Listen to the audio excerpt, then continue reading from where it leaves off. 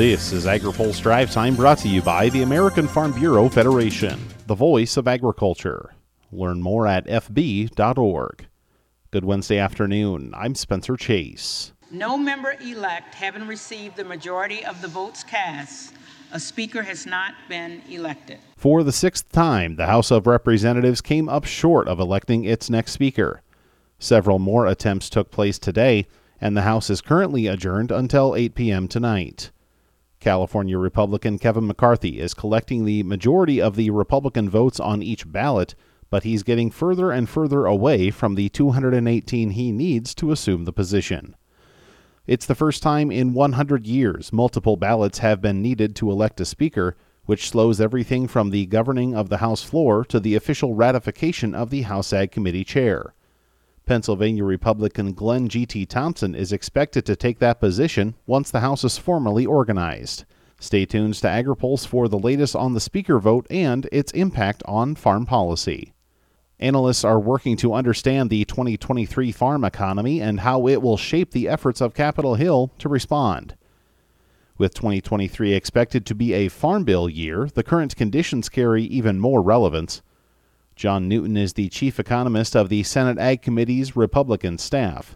He says producers could see very different financial factors this year. There is a concern that, when you spend so much money or borrow so much money to put a crop in the ground or care for livestock, and those prices go down, what that's going to do to the farm economy. And I think Farm Doc, those folks have put together some initial crop budgets for 2023 that show, your average return for corn and soybean in Illinois dropping, considerably, sharply even. So I think that's the dynamic that we're going to, find ourselves in, next summer. Hopefully not. Maybe demand improves.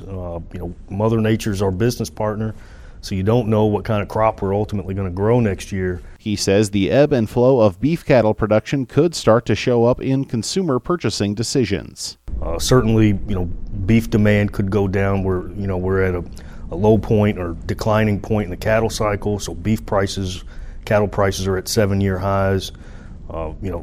Demand, for beef could go down because of the price and the price inflation that consumers are seeing. Other animal proteins, if demand goes down there, then obviously that's going to impact your feedstuff, your corn, your soybeans. He says Federal Reserve action to raise interest rates could slow the effects of inflation, but time will tell if that is ultimately what takes place. Finally today, legislation to allow the year-round sale of E15 failed to move before the last Congress adjourned, but proponents expect quick action on a bill in the new session.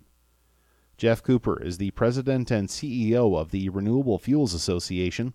He says it's at the top of a list of priorities for the industry. Protecting the renewable fuel standard and making sure that this recent proposal from EPA is properly implemented and implemented in a timely way. And then our other priority, of course, is going to be securing year-round access for E15. And we certainly saw legislation introduced that would have done that for us toward the end of 2022. We fully expect to see legislation introduced early in the new Congress. But he says the biofuels industry is not expecting a lot of legislative activity related to renewable fuels or energy.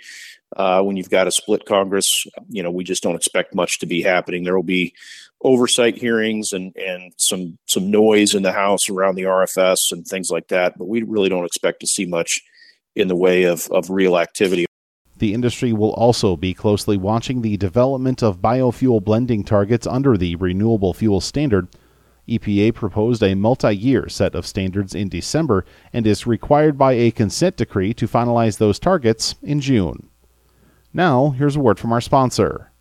Today's Drive Time is brought to you by the American Farm Bureau Federation, which welcomes the members and staff of the 118th Congress. Farm Bureau looks forward to working with you on farmers and ranchers' top legislative issues. To learn more about agriculture's policy priorities, check out our congressional briefing booklet at fb.org/briefingbook.